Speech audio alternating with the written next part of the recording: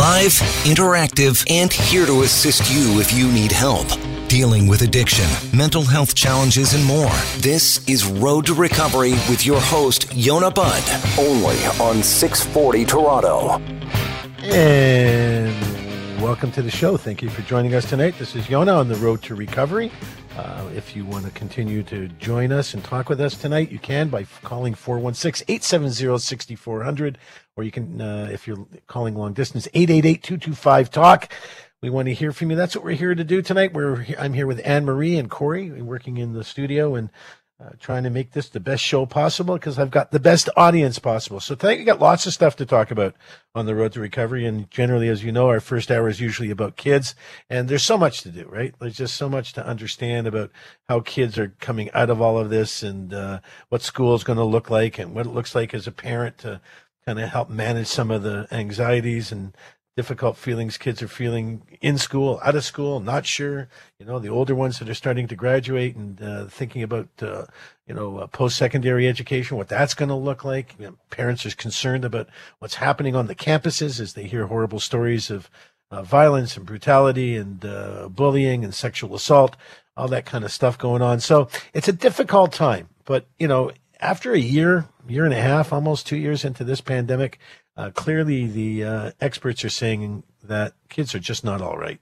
They're just not doing that well. They're not doing as well as one, would hope. And, as resilient as we think young people are, doesn't necessarily mean that they're able to kind of find their way through this quagmire of difficulty and uncertainty that the last almost 2 years has brought. But and it's an increase, actually, in the number of COVID-19 cases or ICUs once again, except this time what we're seeing is there's more children falling ill in unprecedented numbers. And it's clearly because kids haven't been, for the most part, vaccinated. Communities are reeling from the obvious pandemic effects. The threat of childhood anxiety and depression we're seeing is being raised more and more and more. Parents can protect their children. They can, however, help them. And there's ways to do that. We'll talk about that in a minute. But the pandemic started slowly, right? The second one, kids and families, we were socially distanced last year, kind of all came back. Children lost all those buffers, that kind of help them guard against mental illness and things like athletics and parties and graduations and forms of connection, right, with family and friends. So a lot of families struggled, dealing with their kids with online learning and what that looked like.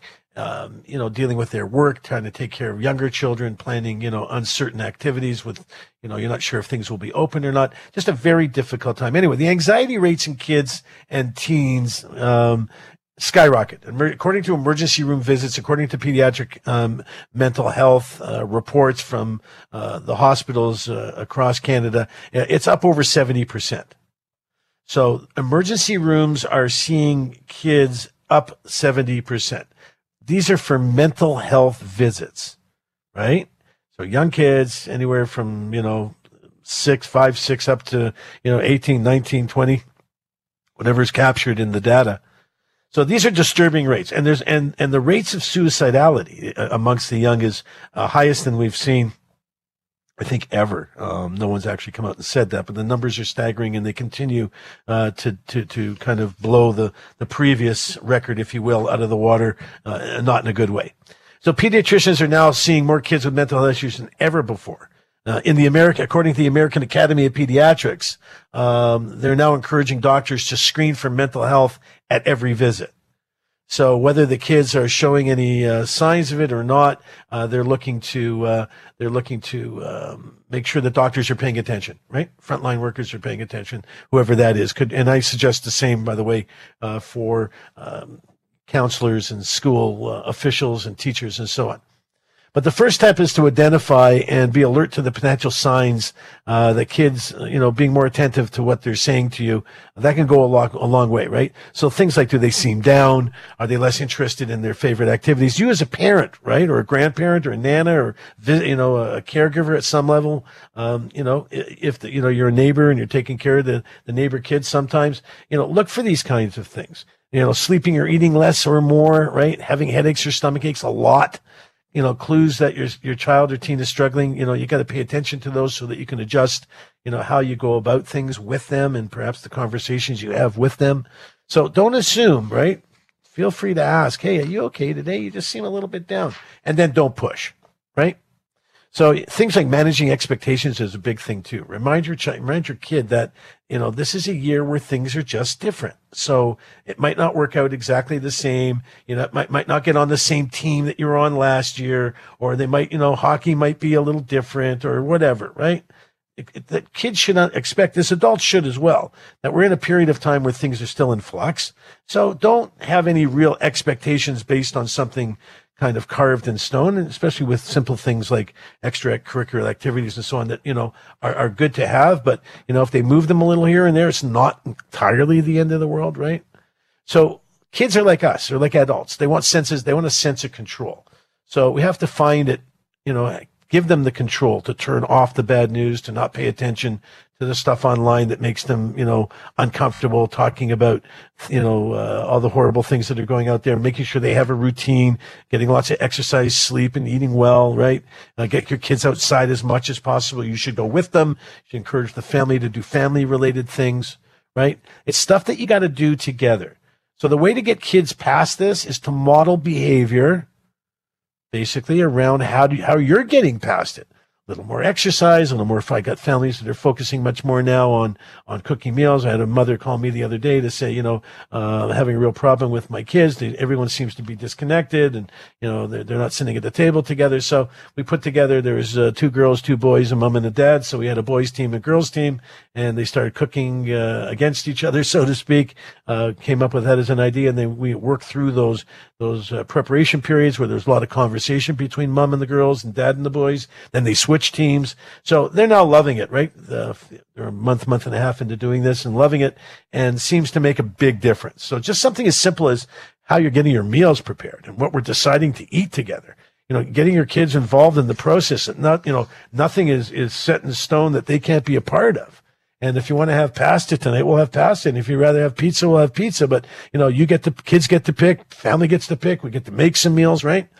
So you take that whole situation of, I don't feel like eating, I'm not coming down, forget it, I'm not hungry, and you turn it into a social event with the family and kind of a little competition perhaps between two teams if you can, just for the fun of it, and cook some interesting things that take time, to prepare and to carve up and to peel potatoes. God, can you imagine buying potatoes and having to peel them versus ordering French fries? It's amazing though. It's therapeutic and it really helps. So parents want to fix everything for our kids. The way that we can fix this is by showing them the best way to cope with things that aren't exactly as they should be. And don't be afraid to ask your child if he's ever considered or they ever considered taking their life if you're feeling like they're in that place, right? Like, have you ever felt like you just want to check out, But if you're feeling really concerned, you need to get a hold of somebody, get some help. My suggestion, the first people to call are the Kids Help Phone. They're a tremendous resource, can help mothers, fathers, kids, everyone along the path of caregiving to do the best, to provide that child or those children with the best possible opportunities for support. Really difficult time. When we come back, though, some good news, right? There's some good news around school and extracurricular activities and sports and stuff. We're going to talk about that for a little bit. I have one of my favorite guests coming on to join us and talk about how kids are doing this first month, see what her feedback is in terms of how she's managing in her practice and what kids she's seeing. So we're going to have a guest coming back here shortly. Hopefully you're going to join us. If you want to give us a call here, 416-870-6400 or 888-225-TALK. You can always text me here at 647. A lot of numbers, I know. 488-0086. This is Yonah Budd, 640, Toronto. Addiction is a serious issue, and we take it seriously. This is Road to Recovery with Yonah Budd on 640 Toronto. And hi there. Welcome back. Thank you for joining us again this evening. I know you have other choices, and I'm glad you choose us. And we're really happy to have you here with us on the show. 416-870-6400 if you want to connect with us right here, right now. People are standing by. I have a whole team of people standing by to take the long line of callers. But we'd love to hear from you, seriously. It makes the show work better for everyone. We get to hear what you have to say, somewhat interactive, and that's what makes great radio. At least that's what I think. Anyway, Okay, so much for going on and on. I have a guest who's going to join us here. It's my good friend Bonnie Sue Solomon. She's a social worker with masters in social work, working with kids for years and years and years. She's definitely a go-to person for me when I have to refer for the kind of work that she does. So she's going to join us here in just a sec. But it's about extracurricular activities. Stuff is coming back. We're starting to do stuff in the gym. We're starting to go outside and doing stuff together on team sports of some kind. So I want to hear from Bonnie Sue in terms of what she sees going on, and then we can all share it together. But if you want to call us, you can do that, 416-870-6400. You have an experienced social worker who would be more than happy to field your calls if you want to call where we're chatting. Bonnie Sue Solomon, thank you for joining us once again on a Saturday night when I'm sure you have other things to do. This is one of my favorite things to do, spend some of the evening with you and all your listeners. So thanks again for having me. And how are you doing? Yeah, man, I'm good. So what's going on out there? Like first sort of month of kids back to school, public, regular school, middle school, high school, and the college kids and so on. Are you seeing anything different? Are you paying attention? You're seeing sort of what's going on? Like, you're getting a feel for, does it feel like a normal back to school year for you? Not yet. I mean, it's very, very busy. So in terms of how things are a little different, it's busier than usual. I think anxiety is definitely up. I mean, there were people that had anxiety before the pandemic, but then it, obviously got stronger during the pandemic. So there's lots of anxiety. There's also separation anxiety from family or whoever they're living with. But there's also excitement. So there's a mixed bag. There's a lot of students that are very, very excited to be back in school, to be socializing, to be learning offline. And so there's definitely a mixed bag. So very, very busy means you said very, very busy, busier than normal or something. Maybe I'm paraphrasing, but busier year than typical. Busy with what? More kids just need someone to talk to, busier like they're, trying to change their subjects, busier like they don't know what they're going to do when they grow up, busier like they want to take their lives, all of it, or just something in particular? It's definitely anxiety. I would say anxiety is probably the number one. I see. Okay. And depression as well. Right. So both of them. So both of those things, and just hard, difficult to get back into the swing, back into the routine after being home for so long. And so it's there's lots of the transition is really tough, but it's also really good. And in terms of, I think you're mentioning extracurricular activities, and I think that this gradual return of extracurricular activities is really, really encouraging news, as we know how important these activities are to students, to their mental and physical health, and just really to their overall school experience. It's a way of getting to know other people, of socializing, of learning different things, and it's good for everything. So so I think it's really encouraging news in terms of that. So many, students during the pandemic were not able to do their sports or their clubs, or, if they were involved in band or theater. It's really something that they really, really missed. Again, a lot of students were anxious to get sort of back into the swing of that for different reasons. Some for, feel not, worried about safety measures being taken. For others, it was about leaving home. Some about not seeing. So can I interrupt you there for a sec? Because I don't mean to be rude, but I want to get some stuff in while it comes to mind. So you've said that twice. People that are concerned about leaving home and separation anxiety. So that's something that we did a show about separating from your pet. Like you've been at home with your pets for a year, but it never dawned on me until you just raised it, which is why you're so good. That this whole thing about leaving family that you've been glued to for 18 months. So can we talk about that a little bit? I guess that's kind of odd for teenagers and kids. Tell me about that a little bit. So it's tough. I mean, it's not for every kid. There's some that couldn't wait to get exactly. Back out. And, and that's also another story. So there's some other issues around there. But, I mean, it's, just the feeling of safety, knowing that and there's a lot of different factors, but knowing also what measures have been taken in their home to be kept safe. And when they're out in the world and in schools, they're not feeling as confident, a lot of students, that all the measures have been taken that might be taken at home. And just being used to being, not to have the routine that they're back into, or the schedule, and just to be close to their parents, close to their family members. Now, it's not, again, there's a mixed bag. It's also domestic violence has also, gone up during the pandemic, and there's wow. So a lot you hearing a well. lot about that? Are there kids coming to you to talk to you about some bad experiences over the pandemic? Definitely, for sure.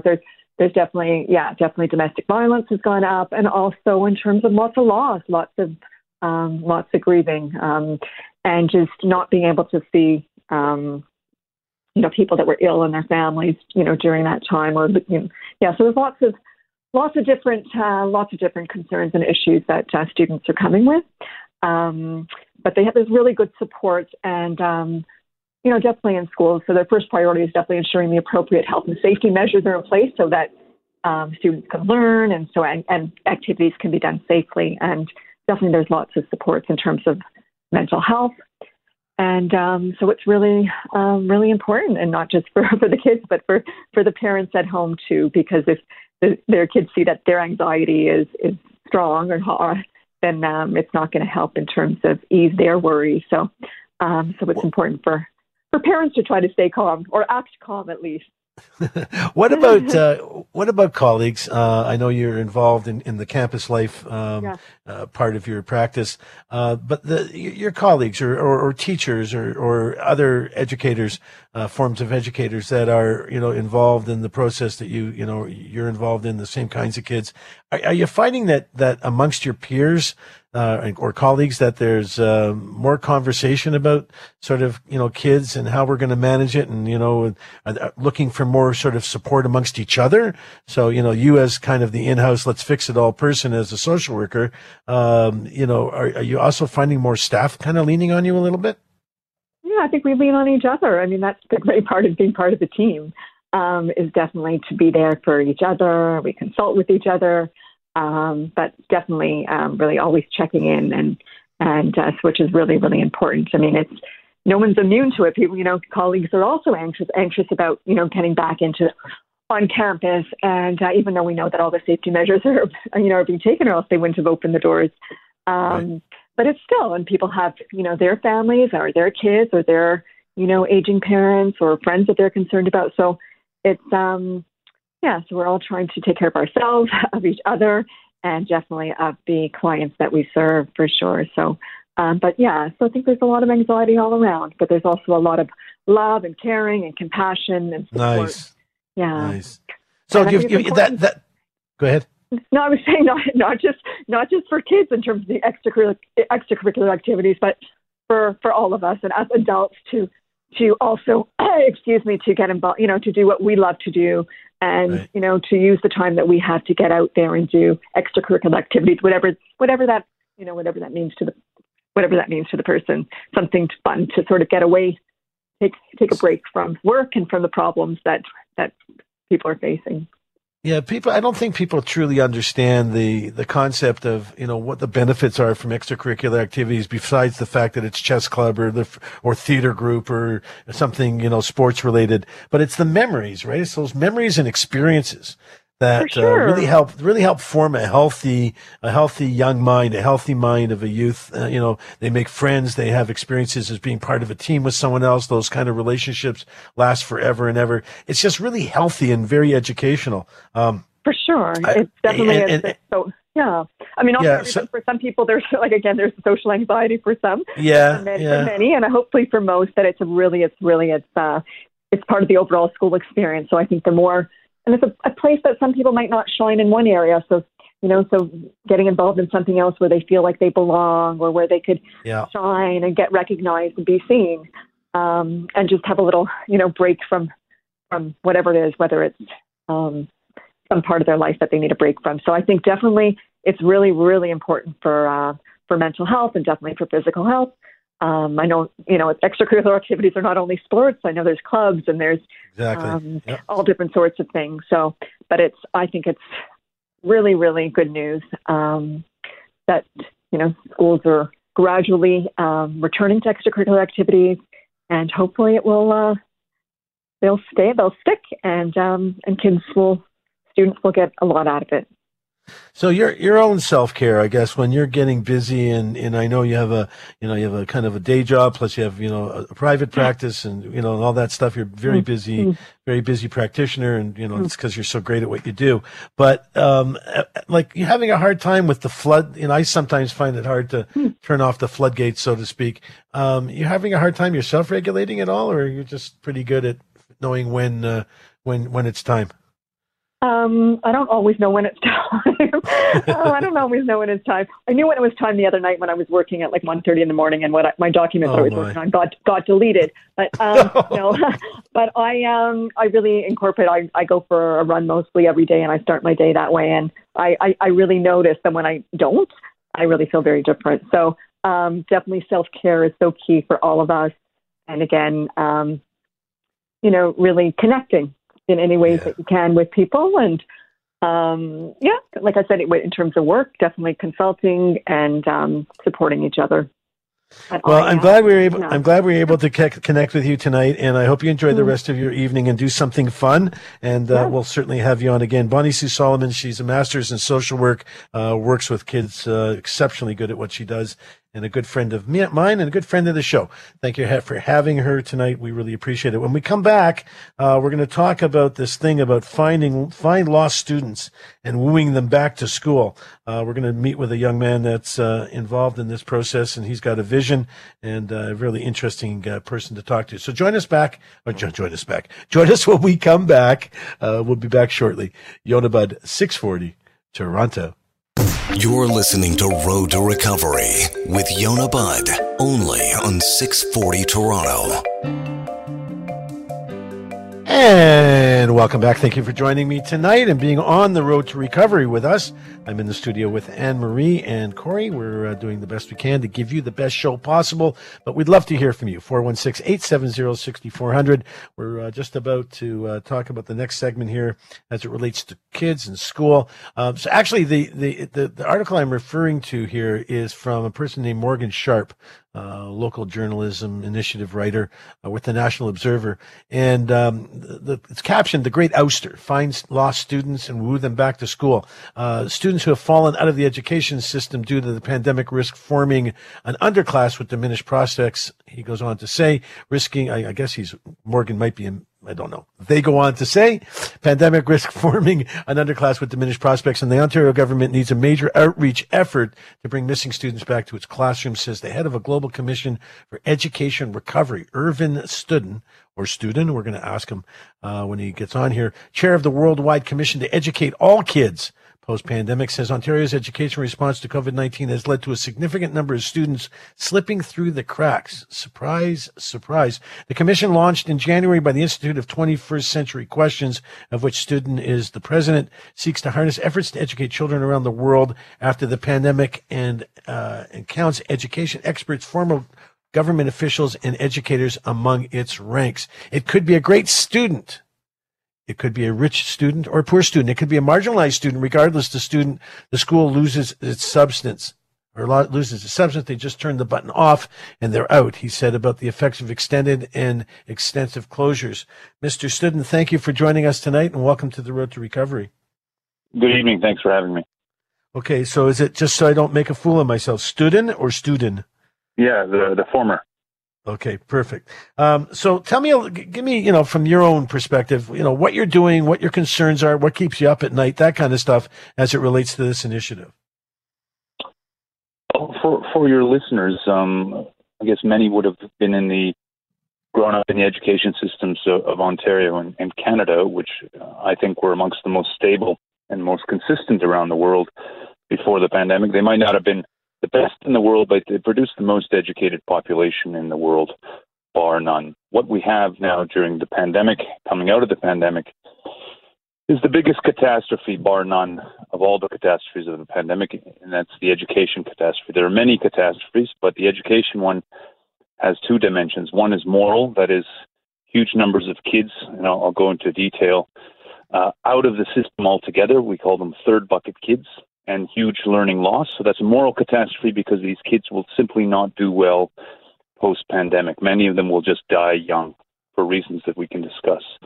Second is a strategic dilemma, which is how do we build or rebuild or recover Canada post-pandemic with this huge new class of kids, regular kids, you mentioned them correctly, rich and poor alike, who are patently undereducated or not educated at all.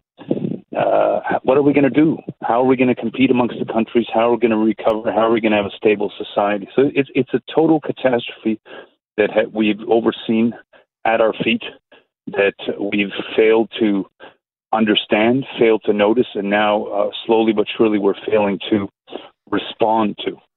Okay, so what do we talk when we talk about a catastrophe? And I get the passion, and I appreciate where you're coming from. When you talk about kids slipping through the cracks, can you give us kind of the simple the simple overview of what kind of kids, and why are they slipping through the cracks any more so than, let's say, the marginalized kids have been slipping through the cracks for years? No. Why is this such a great thing right now? Let's just be clear, and even your language suggests that is not yet clear in the minds of people who are commenting on. These are not Please, go ahead. Just any kids. What happens is in March of last year, all the schools around the world in most countries closed in the biggest simultaneous policy action in global history. From India to the United States to Canada, they closed. What we didn't realize is that we were closing massive systems. And as soon as you close, all sorts of human dynamics take hold. First of all, a small proportion of Canadian kids have no access to internet as soon as you go online. The proportion is either somewhere between 2 and 6% of the population, depending on what statistic you look at in Statistics Canada. That it says 1.2. The Statistics Canada says 1.2% of kids don't have access to the internet. It's higher. The Statistics Canada is about 6% for the total population, 1.2% for certain families with kids. Okay. So let's say somewhere in between. Whatever it is, it's too many. On top of that, you have kids with unstable devices. Yep. You have kids who don't speak English or French as soon as you go online, or the parents also don't speak, so they're not getting an education. You have kids in abusive homes who don't have an education as soon as you go online. And you have the worst category of all, middle to high school level kids who, as soon as they go online, see that school has no more purpose. School loses its meaning. No boyfriend, no girlfriend, no sports, no spirit, no friends, no walls to keep them in. They're there for 2 or 3 months. They turn the Zoom call off, and they're out into the ether. The teacher doesn't know that they're there. The system doesn't know that they're there. Nobody's looking for them. They're out. So in April of this year, the Premier closed the school under the formulation, their schools are closed indefinitely. For a teenager, indefinitely means forever. So they're out in masses in the high school period, and they consolidate in what we call the third bucket. First bucket is real school, physical school. Yep. Second bucket is virtual school. Third bucket is no school at all. In Canada, there are 200,000 plus kids in the third bucket coming out of the pandemic. They were in our schools about a year ago. They were in our malls. They were on the soccer pitches, the hockey arenas. In Ontario, which is at the most catastrophic school closures, 100,000 plus. These are our kids. This is our future, and they will die young. Why will they die young? Because they have nowhere to go with a grade 7, 8, 9 education in a post-pandemic world that is far crueler. So that's the catastrophe at our feet. Wow. So I'm a little caught back. The numbers are staggering. I mean, in my experiences working with youth and crime and youth and violence and gun and gang violence, we deal with a certain number of kids that just, get lost, and we try to figure out ways to educate them. But they're not numbers like this, sir. And, first of all, I take my hat off to you and commend you for I'm sure, extremely tireless and frustrating work, that you must do. So what's the deal? How are we getting them out of that third bucket?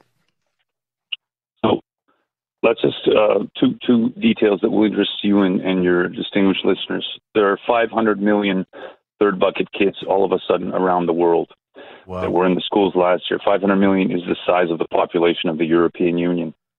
The United States has 15 to 20 million of them.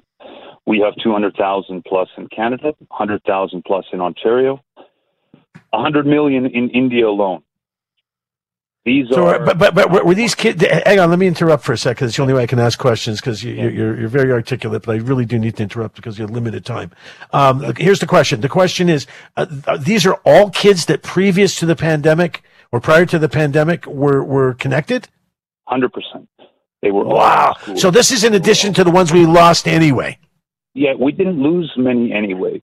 When you and I were growing up, with the greatest respect, I presume that the kid in the regular suburb who was not in school in the middle of the day would have been known to the parents, to the school, to his friends. Yeah. Oh, that Johnny's not in school, or Johnny's planning to leave school. Yeah. Now there are 100,000 Johnnies around, and they are not bad kids. They're not dropouts. That's why we use the third bucket. They were ousted by a system that collapsed. There was nowhere to go. Now the schools are open. The schools are open, but they're open in a zombified way. They're not open in a way that allow many of these kids to return. Many of these kids were out in the third bucket for a long time because of the length of the school closures. And a teenage mind that's out for 3, 4, 5 months is a different teenager. So you've got to have a special invitation for a special invitation for that young man or young woman to get back. And this, my criticism of the way we've quote unquote reopened the schools is that we've done it in a zombified way, low energy policing, rather than copy what the best jurisdictions around the world are doing, who are reckoning with this problem, is full on get these kids back as a national mission, because it is a criminal collapse in public policy. So we got to get it right. It's our adult responsibility. And we've not yet assumed our adult responsibilities in Ontario to begin with. We're not using the right language, and we're presiding over the collapse of the future of our kids. Well, we unfortunately we have such limited time here on the show. Can I ask that you come back and join us again, because I find your work extremely fascinating. I find you to be quite fascinating, and I'd like to learn more about. Obviously we require the time, but learn more about sort of what the process is. Then, what do you got? What do you and your team and advisors, what are you going to be looking at to try to capture these kids, so to speak, in terms of not capture them physically, but capture their attention such that you do reengage. And you do provide the proper messaging. So I thank you so much, Irvin Studden, for joining us tonight. He's the president of the Institute for 21st Century Questions and the editor-in-chief and publisher of Global Brief magazine, and a very passionate man on a tremendous mission. And we wish you well and all the success. And please come back and join us again. We'll figure out a way to spend a little more time and talk about how you're moving through this initiative and what we might do as a society to help. When we come back from break, we're going to talk about any stories you might have to share, like the little girl who last year, during her Zoom classes would hide under the table, but this year jumps out of bed to go to class. And a few more stories like that just might be interesting for you to hear, how kids are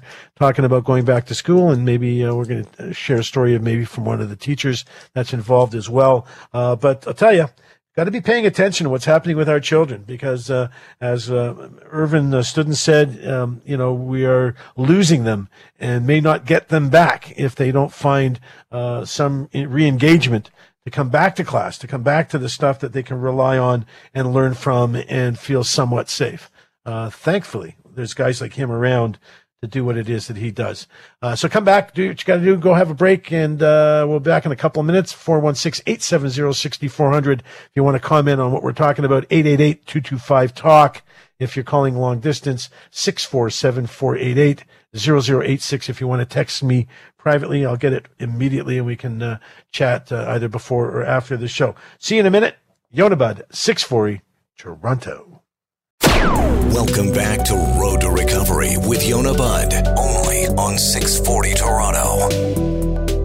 Hey, I was just listening to that liner on the way in the show. We talk about all kinds of stuff, not just addiction. We're going to have to get them to change that, because it's not fair. You don't get the right understanding of what it is we're talking about here. But let me share that with you right now. What we're talking about is everything related to trying to get back on this road to recovery, get on that path to wellness and happiness and joy and all the good things. Kids, adults, everyone in between, including our pets and our furry friends.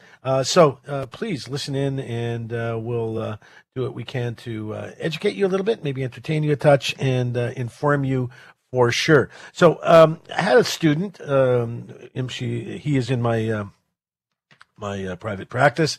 And, one of his big issues is he's taller, taller than people that are his age. He's somewhere in, young teen, not old enough to drive. And, he was at a smaller school, had some issues. We dealt with some of the traumatic stress related to his issues over the summer, and we're doing a lot of therapy with him and his family. And he's doing exceptionally well. Just time to go back to school, September, early week. And he's like, I don't know. It's a different school. I'm going into a new grade, going into a new school. So entering grade 9, he was, little uncertain of his own self-esteem and so on, to say the least, some anxiety issues, and like most kids have at that age. And anyway, start talking to him about going back to school, and we joked about what he was going to wear, back to school, what outfit, kind of, pretending that I was there shopping with him, and picking the back to school outfit, and just getting psyched and ready to do his very best back in class. Gets to school and realizes, oh my goodness, there's like 2,000 kids in this school, and he comes from a school with maybe 400, something like that, and realized. And of course, last year he stood out because he's taller than most kids in his class, and more physically developed than the kids in his class, more muscular and so on. This time he's like, Yonah, there's 7 other guys in my class that are taller than me. So he found his comfort in the numbers, actually, that there were so many other kids that in fact were taller than him. So he was kind of easy for him to hide in the corner and not have to, at his convenience, come out and play when he wanted to, so to speak. Lunch times were difficult because he had different breaks than some of his friends. Didn't have a lot of friends back at the school that he came from that were joining him in this new grade, in the new school. But anyway, working out really well for him, enjoying himself, and really liking the anonymity of kind of blending into a larger environment with kids that look, kind of exactly like him. So not all kids are having that great experience, but lots of them are. And as a matter of fact, after many, many months of online school, this young girl, Aria Fong, she's 6, she decided that she's had enough, right? You can only imagine. Adorable little spitfire that she must be. And Aria, who was usually a highly social, outgoing child, started hiding under the table when virtual classes would start. No kidding. June this year, she agreed to start showing the top of her head, her mother says, but then she would sometimes put the laptop so far away that no one could see her. She didn't like anything about this online stuff. This was a kid who was very vibrant and very talkative. Suddenly, the online schooling she attended included teachers and other students that she wasn't familiar with, wasn't comfortable with, and her mother says she was regressing socially very quickly. Well, now that she's attending grade 1 in person, apparently, she says, I'm so excited about meeting new friends. I like to do math. I like to do art and science. She's also looking forward to playing outside with her other friends and students. So this is a kid who clearly didn't do well going the other way, going to Zoom classes, right? Now, I know a lot of kids, many of whom I work with, who have, terrible anxiety issues, self-esteem issues, and all kinds of other relatable, problems that we could get into another night if we were talking about it. But for now, who found that the Zoom classes, the distant learning, the video classes, whatever, online, so to speak, was great for them. They didn't have to be in class and worry about the zit on their forehead and what they were going to wear because they lost weight or gained weight or, feel stupid and they don't like their hair and whatever, right? All kinds of reasons why kids don't want to go to class. And for many, it was a solution to hiding from that. And now, for many, it was awful because they prefer to be involved face-to-face. They do better face-to-face. I don't do well online, many of my patients would say. Yonah, I just don't do well online. I don't get it. I can't follow it. I can't pay attention. For those with ADD, it's an anxiety or attention deficit disorders, very difficult. Online classes can be very difficult. You've got, as many as 40 or 50 black boxes on the screen at a time, maybe more, depending on what kind of grade, what grade you're in and what you're studying. Hard for kids to connect. makes it very difficult. This young girl, Jenny K, she's 14. She's about to join a school at a TTSB. Her virtual learning began with a tobogganing accident before the pandemic, and she fractured her leg several weeks before the pandemic. So she was in a full cast in the middle of the winter. I'm guessing, probably December, January. It is a guess, but based on the story, it makes sense. It was easier for her to attend her grade 7 classes online, according to her mom. So it was especially odd at first because not many kids participated in virtual classes, mom went on to say. Having been socially distanced even before her peers, it also prolonged her isolation, according to mom. Jenny went on to complete the grade and all grade 8 online at a private Catholic school with about 300 students in the GTA. But on September, she's going to start grade 9 in person at a new public school in the Toronto district with 1,500 students. And what is she most excited about, ladies and gentlemen? Okay, you can guess. Her school outfit. Like, that's my kind of kid. That's what you're going to focus on. What am I going to wear? And what am I taking to lunch? And where are we going to eat? That's the stuff you need to worry about. All the rest of the stuff's going to be okay. But being in a new environment for her was quite weird and a little bit scary. She went on to say she's never had a locker before because in her previous school environment, they didn't do that. She's never, changed classes in between, had these kind of extended lunch hours and so on. So she's really feeling quite good. But she developed a lot of anxiety and during the pandemic and was having a really hard time with the concept of this online schooling and missing all of her friends. But she's also she's taking some Ontario virtual school classes in an accredited private school for some additional help with math. So there's a lot of families and a lot of students that are finding that this hybrid of some online. So maybe the online stuff is good for tutoring perhaps, or some extra, an extra class to help make something up. Teachers, according to this teacher, Chris Taylor, she's an English teacher at Sir Oliver Mowat Collegiate in Scarborough. She's talking about coming back, and what she says is, I did what I could to make it fun and a good experience for the kids during the pandemic, but the platform has its limits in connecting with students. She's been teaching online for the entire pandemic, and this month he's returning to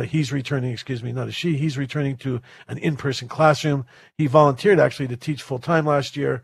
But anyway, even teachers are finding it so much better to do the job face-to-face. It's so much easier to connect. I'm doing most of my therapy right now online. I'm really enjoying it. I think the patients are doing extremely well. I know that they are. We track their success. So it seems to be working in this environment for me to do what we're doing with online stuff with Recovery at Home. But I can't. I do miss the face-to-face. I miss the hugs.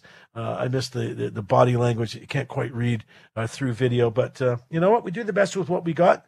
We're able to help a lot more people this way than we ever could in a office environment, just in terms of sheer numbers and travel and so on. Anyway, we're going to get back to it. Kids are going to get back to it. They're resilient. They should do well. I'm expecting that they're going to do well. But we're going to see as time goes on, and we'll pay attention and share that with you as we go along the road to recovery. So we're going to take a break here, do some news and all that, and a little bit longer break than normal. So do your thing, make yourself a sandwich, have something to eat, maybe, pour yourself a drink, a cup of coffee, something good for you. And we'll see you back in a couple of minutes and do some more of this. We're going to flip to the adult hour. And when we come back, we're going to talk about the business lunch. The decline of this. Is it good for you or bad for you? The fact that you're not going out for lunches anymore and for those drinks and sandwiches after work. As soon as we come back, we're going to talk about that. Yonah Budd, 640, Toronto.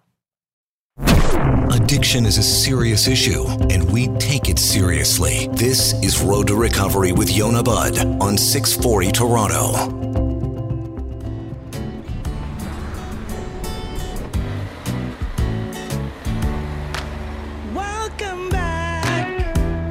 That same old life that we had before. Welcome back to shopping again at a real store. Well, the trends have all changed since you've been around. We've arranged it so. Okay, welcome back. back. That's how we're welcoming you back. Actually, if you don't remember the song, it's from the show Welcome Back, Kotter, one of my favorites back in the day. What we're listening to is a TTC ad, and what the people singing are actually TTC employees, and it's a great promotion. If you haven't seen it, hopefully we can lose it in the background here in a second. But if you haven't seen it, it's something you should watch. It's really quite cute, and I think a tremendous way to talk to people about coming back onto the TTC. So, speaking of welcome back, have you had that welcome back lunch yet at work? I want to hear from you. Give us a call here, seriously. 416-870-6400, 888-225-TALK if you're calling long distance. The question is, do you miss the lunch with colleagues and customers? Your buddies at lunchtime, the girls go out for lunch, the boys go out for lunch, go out as a group, whatever.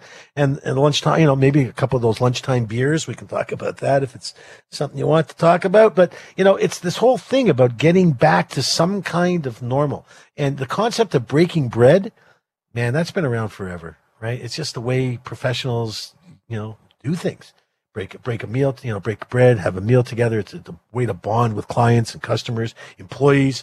Great way to have time with your boss, right? Get out for a working lunch and talk about, things that interest you and interest them, and in a more casual setting, right? If that's something that you're able to do. And things like, those manly handshakes, those real handshakes that used to be able to determine a person's personality from their handshake. Oh, your father must have taught you to have a great handshake for a girl or for a boy or for a young man. You've got a great handshake. Those kind of lines. And nowadays that handshake is a fist pump or an elbow pump or a forearm pump. And it's just, I don't know, just doesn't feel the same. I went to an event not long ago. A bunch of my friends, it was a celebration during one of our religious days that had passed. And, these are all guys that I know and have known for years. And, some of them I got a hug from, some of them I didn't. And I'm a big huggy kind of guy. Everybody there was double vaccinated or you couldn't come. But it just, people are just really standoffish. And, these full-time office working opportunities, expense travel, daily commuting, social kissing. Remember, you used to kiss each other sometimes, your best buddies, you give them a kiss on the cheek on the way in, or those, what I call the European kiss, where it's an air kiss from side to side. None of that, right? And this whole professional thing of breaking bread at breakfast, lunch, or at dinner, it's going away. And I'm not sure it's coming back anytime soon. Things like shrinking entertainment budgets that are affecting, business lunches like we used to have in the day, right? I remember, many times I'd be involved in something and we'd meet for lunch or for breakfast. I prefer breakfast over lunch, only because I'm busier through the day. But, the downtown centers are not active like they used to be. A lot of restaurants, right, are in lockdown. By the way, give me a call. If there's a restaurant that you used to go to and they're not in business anymore, I want to hear from you too. 416-870-6400. How do you feel about this whole business lunch thing? Is it something that you're happy that we're doing it, we're not doing it? And how do you forge those strong relationships with people the same way that you meet on a screen? So I do it all the time with patients. I meet patients for the first time virtually, and we treat them for 3-4 months at a time in our program at Recover at Home. At the farm in Stouffville, we're running 5 or 6 online alumni classes every week. Our staff are just doing exemplary work. So the online stuff seems to work in terms of bonding enough that we can help people and treat people, but it's not the same. I've done some coaching work here recently, and, one of the principals of the company I've been coaching has, we created our relationship online. And last week we had a chance to actually meet and visit. We actually did get a hug, which was kind of cool. And, just a different sense of knowing each other when you see each other face to face and have that, mano a mano, that man to man or face to face or person to person opportunity, right? And, I'm not talking about the return of the 4-hour, alcohol-infused business lunch, but I'm just talking about that opportunity to meet with people or, reconnect, meet with somebody, a colleague, a friend, someone that works around the corner, just trying to, get out and trying to get some normalcy back. But, our world has changed big time in terms of where we are right now. And, seems to be less time for things like that business lunch. We have Jason from Hamilton. Several restaurants have shut down. Jason, thank you for calling. I appreciate you being a listener and taking the time to call. You lost a bunch of restaurants you used to go to in your neighborhood? Yeah, well, there's one particularly by my house. It was called the Conquistador, and I think it's been around for like 20, 25 years. Yeah, I know. I remember it. I know the name. Yeah. So I live like really close to there, and you'd always see people going in and out of there. They'd be having like parties for christenings and, just a lot of stuff. But most of their business was people coming, getting together and all that. So when COVID, shut all these things down, it just wasn't worth it for them to stay open. So they tried takeout for a while, and then eventually everything just shut down. And I heard a rumor that they own the building, so they still have revenue coming in, but it wasn't worth it for them to run the restaurant the way that they used to. So it's sad to see a lot of these institutions that had been supporting communities for a number of years, but when business models aren't able to shift and adapt, it's unfortunate. What kind of work do you do, buddy? Can I ask? I'm in financial services, sales. Okay. So the business lunch would have been a big deal for you at one point. It has been, but to be honest, it's shifted where we can be more efficient. So we don't actually have to go to people's homes or businesses. We can connect with them virtually, and a lot of people like that because it doesn't take up, a lot of time. I mean, lunches and things like that will definitely help and complement, but the efficiency of time to have meetings has gone from, driving around town, taking up half your day to taking 10, 15 minutes on Zoom. So it's been a blessing in that sense, but we do need to get some kind of interaction and connection back. And we've tried to do that maybe in our homes or backyards and things like that. But it's not the same as going to a restaurant like Conquistador, sitting down, getting that connection with people. And hopefully, like you were talking about, we'll one day be able to break bread regularly to some extent in the future. So I'm hopeful, but, it just depends on how things take their course. And, with this, I went to the baseball game today and I showed my vaccination. And, once you're in there, everyone's good. And we all tried to wear our mask. And if my mask had broken, the usher gave me one. So it was a nice environment once you get in there. And did we win? Did we win or lose? We won 10-1. Nice. Tomorrow is the big day because we need either Boston or New York to lose, and we need to win. And then there's some sort of playoffs that'll happen on Monday, and I think the Mariners are in it as well. So down to the last stretch, we're going to be enjoying some baseball. So there was almost capacity. They had about 29,700, but going there felt pretty normal. Aside from the people wearing masks, but everyone was giving people space. The staff was pleasant. So to be honest, things are starting to turn. I think if we, get the vaccination, majority of the population, I mean, we're always going to have those people like Chris Sky that, just create problems for no reason. But a majority, I'd say 90% of the population is embracing these changes and modifications, and we're following rules. I mean, when you take your kids to school, you got to show those vaccine proofs as well, right? So there's no difference. But thanks a lot for your show. You guys are doing a lot of good work and educating people about good things that are going on. God bless. Thanks, brother. I appreciate the call and the fact that you're a listener, and we'll hope to hear from you again. And great caller. Just love to chat with people like that. So when we come back, we're going to talk about anxiety again, because we're just going to stay on top of this, how you let it go. And then we're actually going to look at how you can turn anxiety into something good. Can you only imagine? Anyway, we'll be back in just a minute here after break. 416-870-6400 if you want to call. Jason's already broken the ice, so the lines are hot and ready. We'll see you in a minute. Yonah Budd, 640. Toronto. You're listening to Road to Recovery with Yonah Budd, only on 640 Toronto.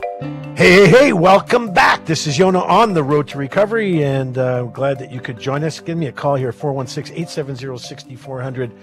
Want to hear from you. Makes the show much better, and I love hearing from you all because you're the best audience ever. It's 10:18. Do you know where your children are, your loved ones, your pets maybe? If not, you should probably get a handle on where these people are, the seniors in your life and so on. If you're having a problem, you're not sure what to do, you can give us a call here, 416-870-6400, and we'll give you some guidance. But if you really think they're in any kind of trouble, you should call 911 immediately. So, we talk a lot about anxiety, and I know when I talk about anxiety, no one wants to call and share because, they feel bad about sharing. But, feel free to call and talk to us because, number one, it's anonymous. We don't know who you are, and we're not telling people who you are, first of all. And, what we share here, we share for the benefit of the listeners and other people. So it's nice when you can share, and we can make this a bit of a kind of a virtual support group, right? Of tens of thousands of people. And we're glad that we can be a part of that. So, how do you let go of the stuff you can't control? Okay, so let me explain something to you. Stuff that you worry about tomorrow, that's going to happen tomorrow, is the stuff out of your control. Because you don't know what tomorrow's going to look like, right? For example, I got a tea time planned for the afternoon. I planned it a week ago because that's what you got to do. You got to book tea times to play golf, weeks in advance if you want to try to get on a course, right? It's going to rain. I'm thinking it's going to rain. Everything I'm seeing on the news and on the Weather Channel tells me it's going to rain. So I'm planning to play golf tomorrow. But if it rains, I'm going to do something else. I got a plan B. So that's how I deal with my anxiety. I always have a plan B. Fortunately, I'm married to a wonderful woman, and we refer to her as Pumpkin, which is kind of appropriate in October, but she's always Pumpkin, and she's really versatile and flexible and makes it easy for me to deal with my anxiety issues because she's also willing to go with a plan B. We're never really stuck on any one thing. But there's things we'd like to do, and then there's things, if we can't do them, we'll do something else. Second choice, if you will. And that's really what I'm talking about. You don't know what tomorrow's going to bring. You don't know how many times, those tea times that I've canceled thinking that the weather was going to be crummy. And then I find myself at 3:00 in the afternoon when I was ready to go play, that the sun was out, but I'd canceled because it's supposed to rain. So you don't know, right? You just don't know. But anxiety in general really sucks. And I'm not going to pretend that it doesn't. It just doesn't, because it's not true. If you're overwhelmed and you can't get out of bed and you have that kind of an anxiety issue, debilitating anxiety, it's really horrible. There's very rare that I experience that these days. I have do a much better job of taking care of myself and so on, eating properly, sleeping properly, working out, doing all that stuff to keep my anxiety, my OCD, my ADD in check. Otherwise, I'm a mess, and they don't feed well off each other. But sometimes anxiety really spirals. And when it does, you have this perceived threat, this concern, this panic about tomorrow, which is where all of it comes from. It all comes from the fear of what's going to be, even though, for the most part, you play it over and over in your head a million times that, okay, no, I've been through this before. I have a patient who is a school teacher, and he was having real issues around anxiety going to school during the pandemic and so on.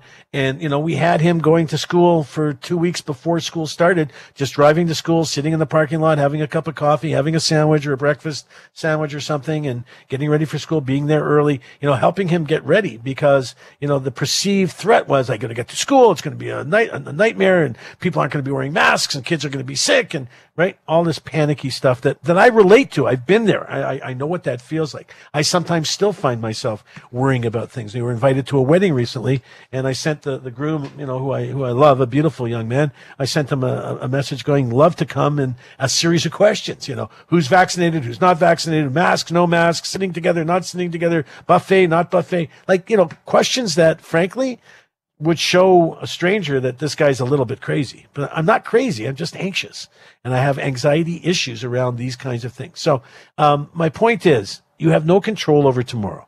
You have control over what you do in situations as they occur. But until they occur, you don't.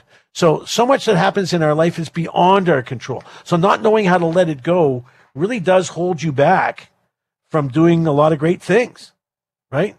So there's a person, there's an expression called slippery shoulder. And it refers to a conversation someone had in a restaurant with a restaurant worker about how you deal with, miserable customers that make you feel bad. And he says, I just let it go. It rolls off my back like water, right? This is a person who can prioritize where he is, what he's doing, and the fact that he makes great money, even though he has to take a lot of abuse from, overly indulged people. It's expensive restaurant that we're talking about here. So a lot of people that are entitled and feel like they can talk to people in whatever way they want. And by the way, that's not nice. We can't do that ever. People who are helping us and serving us and doing these jobs and tasks are for our benefit. They deserve to be treated the same as you would if your mom or someone was serving you a meal. By the way, just for what it's worth. But you can determine what you're willing to and not willing to take in, and stuff that you're willing to let go. So when you're looking at your anxiety, there's things that you can take under control, and there's things that you can't, right? So it's really important to understand where that anxiety fits and where it's coming from. And if you're spending a lot of time thinking about, too much into the future, you need to talk to somebody, right? And if you're worried about who to talk to and you need to find somebody, you can always reach me, 877-777-5808. You can always get a hold of me. You can always call the studio, 416-870-6400, while we're on air, and they'll connect us after the show. I'm glad to help you. I'm glad to guide you. I'm glad to treat you if possible, or whatever it is we can do to help. That's what we're here to do. Not trying to rustle up business, just trying to give people some access to support if they need it. But I'll tell you, there's something about this whole anxiety thing that if you actually harness it, it can be for good. So anxiety, anger, those kinds of emotions, so anxiety is can't really call it an emotion because it can be very debilitating. For some, it can be, just something, I get a little nervous when I go do this and do that. But for some, can be really debilitating. And that just tells me and should tell you that, it affects our bodies in a way that's really quite profound. A great article in the Star. Her name is Christine Sismondo. She wrote an article on September 20th about how you can harness your anxiety for good. And she's talking about this person, Wendy Suzuki, a professor of neuroscience and psychology at New York University. She decided to make friends with her anxiety. This is how the article goes on, so that she could tame it, train it, and turn it into psychological and turn this into physiological, and psychological responses into a superpower, harnessing something that would normally devastate someone into something that you can use for good. Though the strategy can work for just about anyone that wants to try to manage their everyday anxiety. So everyday anxiety is different, perhaps, than, let's say, clinical anxiety, a clinical disorder like I have, right? Many of us have. So it's more situational. It's not quite as rooted in mental health, in poor mental health over time. So historic poor mental health. But it's stuff that people just don't like to do things like travel or meet new people. That's kind of everyday anxiety. So there's a wide spectrum of anxiety according to Suzuki, and clinical anxiety can be really debilitating. We talked about that. But everyday anxiety is more like a constant pressure, like that extra load that you got to carry on every day, she goes on to say. And she pictures her own anxiety as kind of like an anchor around her neck, she says. But it doesn't keep me from doing stuff. But if I didn't have it around my neck, she said, I could be a lot freer, feel much better about the stuff I am doing. So there's really no path to anyone to be totally anxious free or anxiety free. The real path to that is living in the moment, being mindful. But even that, you can have bits of anxiety throughout the day about things that you don't understand. And not really anxiety. Sometimes it can be excitement that comes through like anxiety, right? So sometimes it can really be out of control. But if you look at your anxiety, if it's just if it's day-to-day anxiety, there's ways to harness that. It can also arise in a response to less urgent issues, right? Concerns about financial worries and social situations. This, it's not just a misfire, though. We should be paying attention to it, according to Suzuki. She wrote a book called Good Anxiety, Harnessing the Power of the Most Misunderstood Emotion.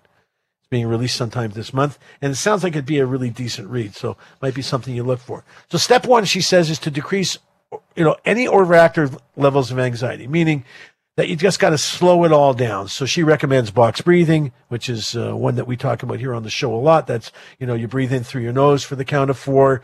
You hold it for the count of 4 and you blow it slowly for the count of 4, and you continue to do that slowly. That is one of the best ways to reduce anxiety. By the way, whole bunch of push-ups, whole bunch of sit-ups, go chop some wood, go hit a heavy bag if you got one. Highly recommended for people that are having issues with mental health and anxiety and so on. A heavy bag is great. You can punch it as much as you want.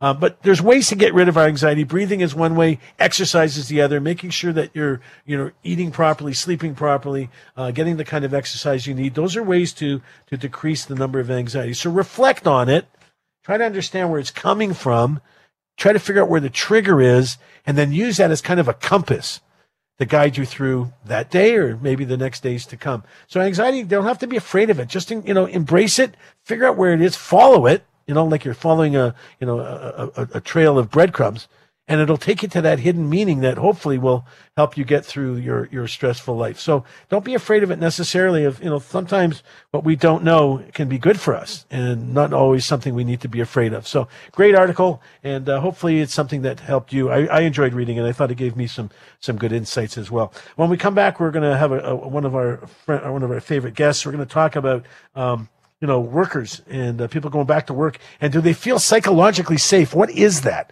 What is it to be psychologically safe? So when we come back from break, we're going to talk a little bit about that and keep sharing, I hope. This is Yonah Budd, 640 Toronto. Welcome back to Road to Recovery with Yonah Budd, only on 640 Toronto. Okie dokie, welcome back, and the show is winding down. Boy, the time flies, eh? It's a couple hours here, and next thing you know, we're just starting and we're ending.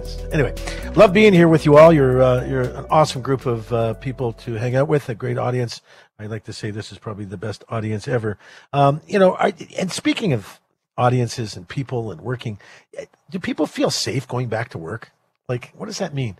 Psychologically safe. So, safe is one thing. They're wearing masks, they're physically distancing, and everybody's got a hand sanitizer on the edge of their desk. And, we're not sure, coffee systems are shut down, and there's no snacks in the kitchen like there used to be that everybody could pick away at and steal from one another and all that kind of good stuff, right?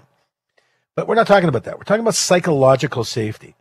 So it's an opportunity for someone to feel safe in their work, especially when we're talking about more inclusiveness and the opportunity for people to share in a team environment. But you need to be able to do that in a safe way, so you don't feel like you're being ridiculed or being put down, or that your ideas are stupid and no one's listening to you because you sound funny or your English might not be great.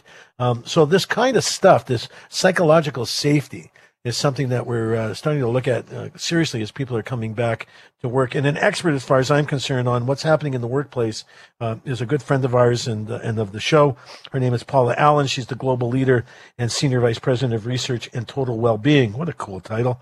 Every time I read it, I think it's a cool title. At LifeWorks, which is a great organization that helps employees and employers and just tries to make our working lives a little bit better. Paula, thanks for joining us at such a late hour, and I hope things are going well for you. They're going well, and always a pleasure to join. Thanks. So this thing about psychological safety, something that we're just talking about now in terms of it being a thing, but my guess is you've been around this game for a while. This is not something new, right? No, not by any stretch of the imagination.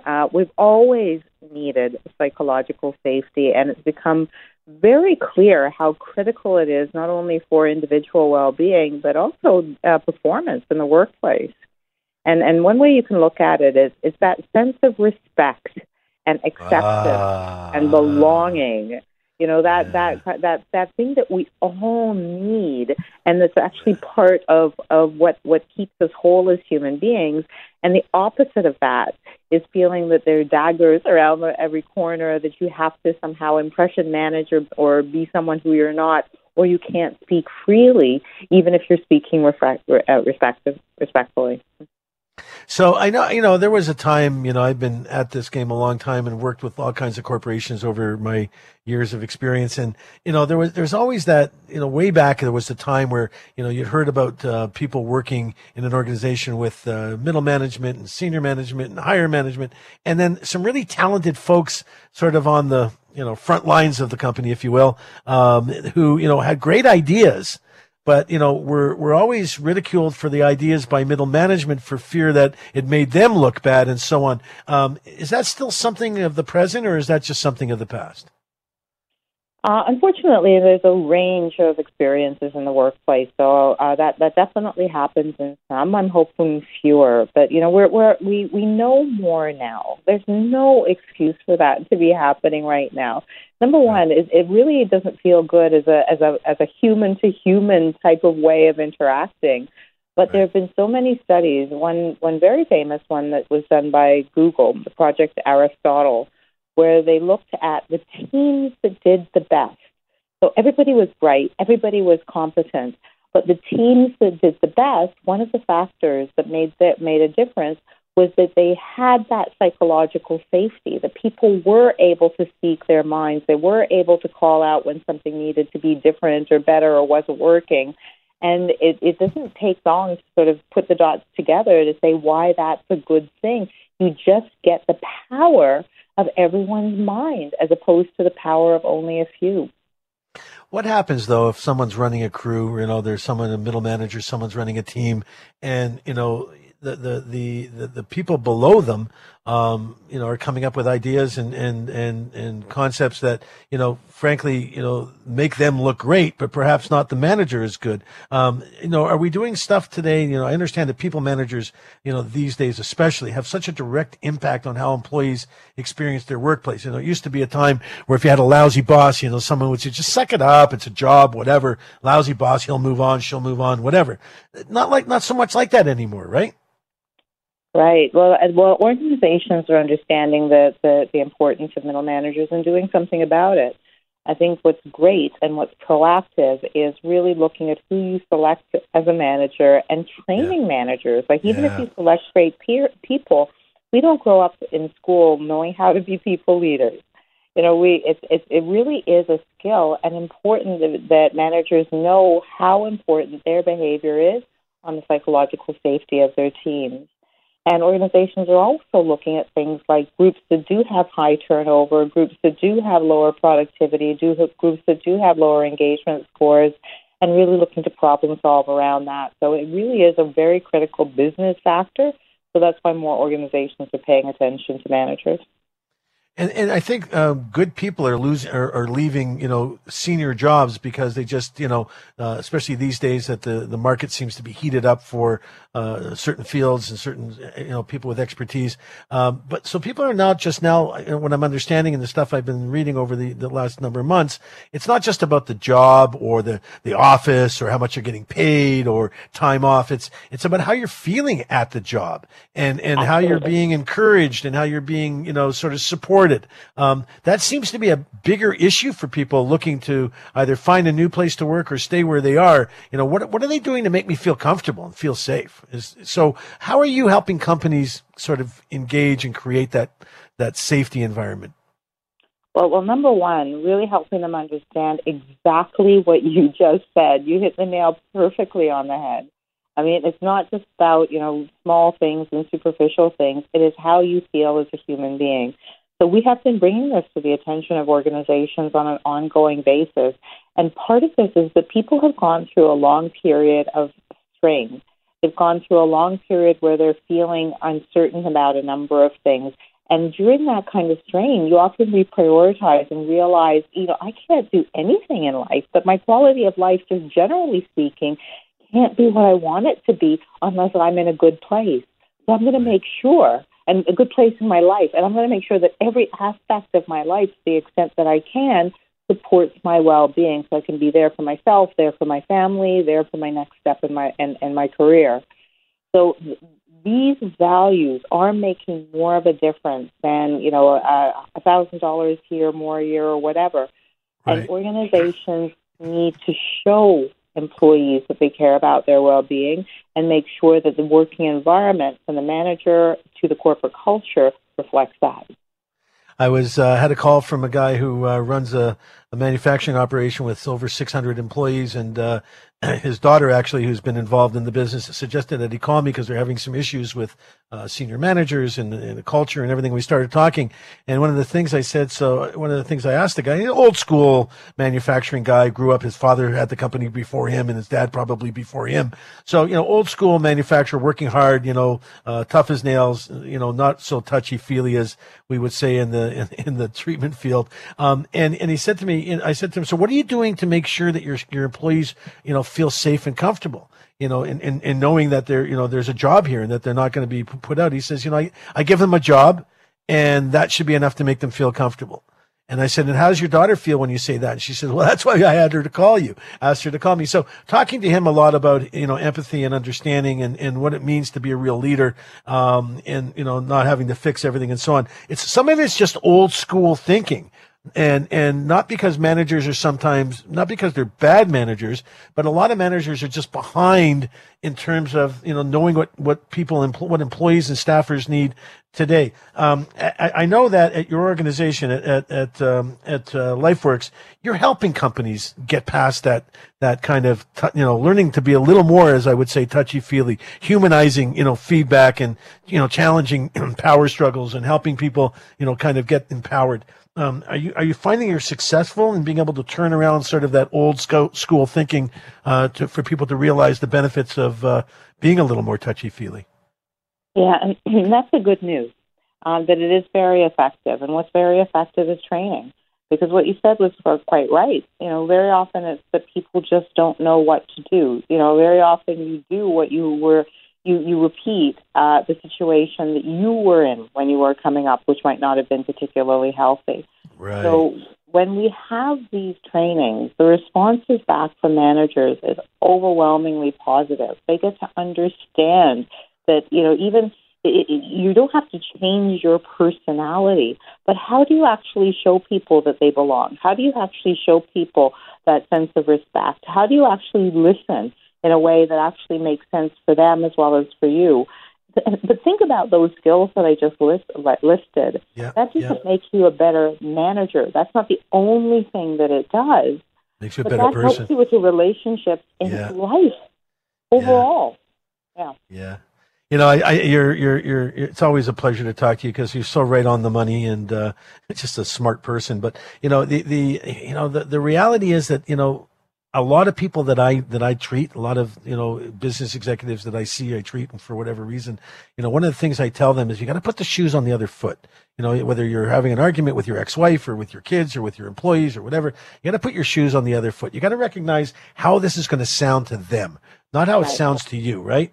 But sometimes they get it, sometimes they don't. But fortunately, people like you are out there in your organization to help companies get better at what they do. Thank you so much for joining us. We're clearly have you come back more and more because it's always enlightening and educational. So thanks, Paula, and have a great rest of your weekend. That's Paula Allen. She's the global leader and senior VP of research and total well-being at LifeWorks, which is an incredible organization, and we're just happy to have her on our side here. So when we come back, we're going to talk about some other stuff, and the stuff we're talking about in our last segment is the decriminalization of the possession of illicit drugs for personal use. It's a big thing. It's heating up. Toronto's asking the federal government to give it some blessings to put something like that in place. So I want to hear from you. What do you think? Should we decriminalize small amounts of drugs? A guy has a little bit of fentanyl in his pocket or some crack cocaine or something, clearly for his own addiction support or mental health support. You want to throw him in jail or want to get him help? I want to hear from you. 416-870-6400.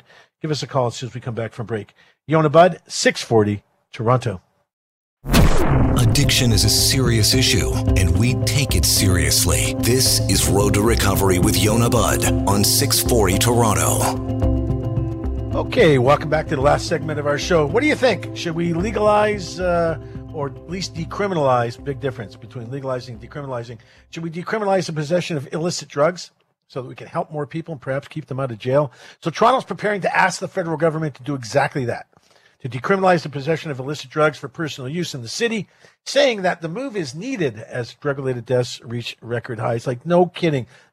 This epidemic of people dying from tainted drug supply and using drugs to help solve some unresolved mental health issues and just people wanting to hide from their reality. So in Toronto, deaths involving all substances, including opioids, have increased to record highs, and that's according to Eileen DeVillis. She's our local public health person. We've seen her on TV a million times talking about the pandemic. The situation remains urgent, and more action is required, she says. Public Health said that a total of 521 confirmed opioid overdose deaths were recorded in the city alone last year. That represented, listen to this, a 78% increase from deaths recorded in 2019. And we weren't doing a great job in 2019 helping people. Where people were dropping like flies and, trying to get a handle on it. Then the pandemic hit and it just became a mishmash of just horrible stuff. And we're losing people like crazy. The city data also indicates that in the first 3 months of this year, paramedics, right, first-line responders, responded to 1,173 suspected opioid overdose calls, right? Now, these aren't people trying to kill themselves. These are people dealing with tainted drugs that they can't control. They don't know what's in them. They don't have a way to test them. There's no place to use them safely that's convenient. There are a few, safe injection sites, but certainly not enough, and so on. So 93 of those involved a death. So that compared to 46 calls involving a death in the first 3 months of 2020. So since the beginning of 2021, there's doubled, right? 46 to 93, more than doubled if you do the math. The decriminalization request that Toronto is preparing will ask Health Canada for an exemption under what's called the Controlled Drug and Substances Act for personal drug use in the city. It's similar to what they're doing, one that was passed in Vancouver in this past May. We tried to get Leah Chapman. She's a registered nurse and co-organizer of the Toronto Overdose Prevention Society. We weren't able to get her last minute, but she lost her brother Brad to opioid overdoses, and just a few weeks after he was released from jail, he had years of in and out, in this recovery, this revolving door of people who need help ending up in jail where you don't get help, right? As a matter of fact, depending on where you end up, you get more drugs. There are lots of guys getting high behind bars, and people, on the outside have no clue, but it really does happen. You've seen movies and TV shows about people behind bars, and they dramatize a lot of it, but a lot of it is real. So if you want to get high while you're in jail, you can. Certainly not a place to get well for the most part, unless you're going to the Ontario Correctional Institute, where I worked for 10 years as a volunteer chaplain. While you're in custody, while you're incarcerated, people are there to help you. So Joe Cressy, he's one of our city councilors, Toronto Board of Health. He said that they're currently consulting on the details of what exemption would look like. How do you feel? We got a few minutes left, maybe 5 or 6 minutes left here. If you want to give us a quick call, you think we should legalize or certainly decriminalize street drugs so people aren't going to jail and they're getting help? Well, that's the key. The key is what then happens. So if you decriminalize it, makes lots of sense, right? Decriminalize it.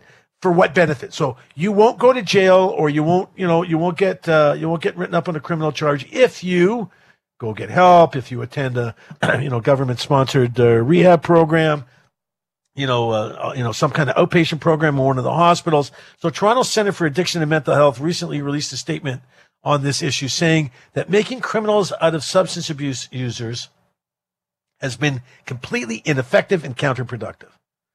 I think they would know, right? These are people that study this stuff and see people that have a hard time. There's no benefit in sending somebody to jail because they've got 1/10 of a gram of cocaine in their pocket that they've cooked so that they can smoke it and help get through whatever miserable day they feel they're having at the time. The solution isn't clearly not letting them go ahead and get high. But what it does is if you decriminalize it and we somehow make it, such that people don't feel that they can't come to, for example, a testing site, for fear that they're going to get arrested. We did a show not so long ago, maybe a few weeks ago, about people being arrested outside safe injection sites in Winnipeg, I believe is where it was. And people were being arrested outside of safe injection sites where they should feel comfortable going to use. So if you decriminalize and people can go to places and test whatever it is they're about to stick in their arms, snort up their nose, or smoke, or however they're going to take their street drugs, and some kind of testing facilities be available, rapid tests, so they know how much fentanyl, if it's fentanyl, whatever, so that you can decide how much you're going to use. Because I've said it before, if you're used to using heroin and your normal amount for getting high, think of it this way. Think of it getting this way. Let's say you're a dope smoker, right? You smoke weed. So you're used to smoking a joint, and you smoke that joint, and you get a nice buzz, and it's comfortable. You can manage it. You know exactly how much to smoke. If you want to get higher, you smoke some more, right? So on and so forth. If you're getting too high, you stop smoking halfway through and put it out and save it for later, right? I'm not teaching you how to get high. I'm just taking you through a process. Now, all of a sudden, I hand you a joint. Looks like a regular joint, smells like weed, but it's tainted or it's laced with something that's gonna blow your mind, like fentanyl. And by the way, we are losing people, and people are overdosing on marijuana laced fentanyl. But back in the day, it was PCP or rat poison. So if you don't know what you're smoking, and you smoke that joint just like a regular joint, and thinking that a joint for me is normal, but this joint is like 10 times, 20 times, 100 times the power of the joints you normally smoke, what's going to happen? You're going to overdose. You're going to get sick. You can't overdose on weed per se, but you're going to get sick, or something not good is going to happen, right? So testing this stuff is one key way of saving lives. But who's going to show up to a testing site for fear of getting arrested? So I'm not suggesting that I'm simplifying all of this, my dear friends, right? First of all, because I'm not that smart to understand how all this stuff works politically and legally, but I can tell you practically, I'm certainly smart enough to understand practically that if you're able to go somewhere and test your stuff, at the very least, or use your stuff in an environment without fear of being arrested, or when you do get picked up by the police, you're given a pamphlet and an opportunity and maybe driven to a 24-hour outpatient facility to get help. Lots of opportunities here to save lives if we decriminalize it. But it shouldn't be an opportunity for those to use that aren't using. All of a sudden, you can carry around a half a gram of cocaine and not worry about, getting caught with it. It shouldn't open the door for those people like marijuana has for many kids thinking, not such a big deal. It's only weed. We're not going to get arrested. Who's going to bother? By the way, if you're underage and smoking weed, you will get arrested. You could potentially get a ticket, and so could your parents if you're underage. So I'm telling you, what I'm suggesting here is we got to look at this as an opportunity, if we can, look at this as an opportunity to capture and capture the attention of the people that are suffering with self-medicating, who are having a difficult time with street drugs, right? It's important that we try to capture them, not capture them in a bad way, like hold them against their will, but take advantage of the interaction so that we have an opportunity to help these people and save some lives. People are dying because we're stuck in this old, antiquated system of if you're a drug user, you're a criminal, and you should know better and be able to make better choices. Trust me, if these people could make better choices, they'd be making better choices, and I would be out of business, which would be just fine for me. I'm glad to learn how to be a landscaper or something else. Fortunately, if we can get a handle on all this stuff in the future. Anyway, I'm right now, trying to help do what we can to make people's lives a little bit better. We hope that next week we'll have you back. Lots more good stuff to talk about, and hopefully have some callers to share with as well. But remember, be good to one another, right? Be good to each other. Be good to yourself. If you can't hug somebody, certainly give them a nice fist bump, or at the very least a smile. God, man, smile goes a long way. Helps make people feel so much better. I love you. Thank you for listening to us tonight, and we'll see you again next week. Yonah Budd, 640, Toronto.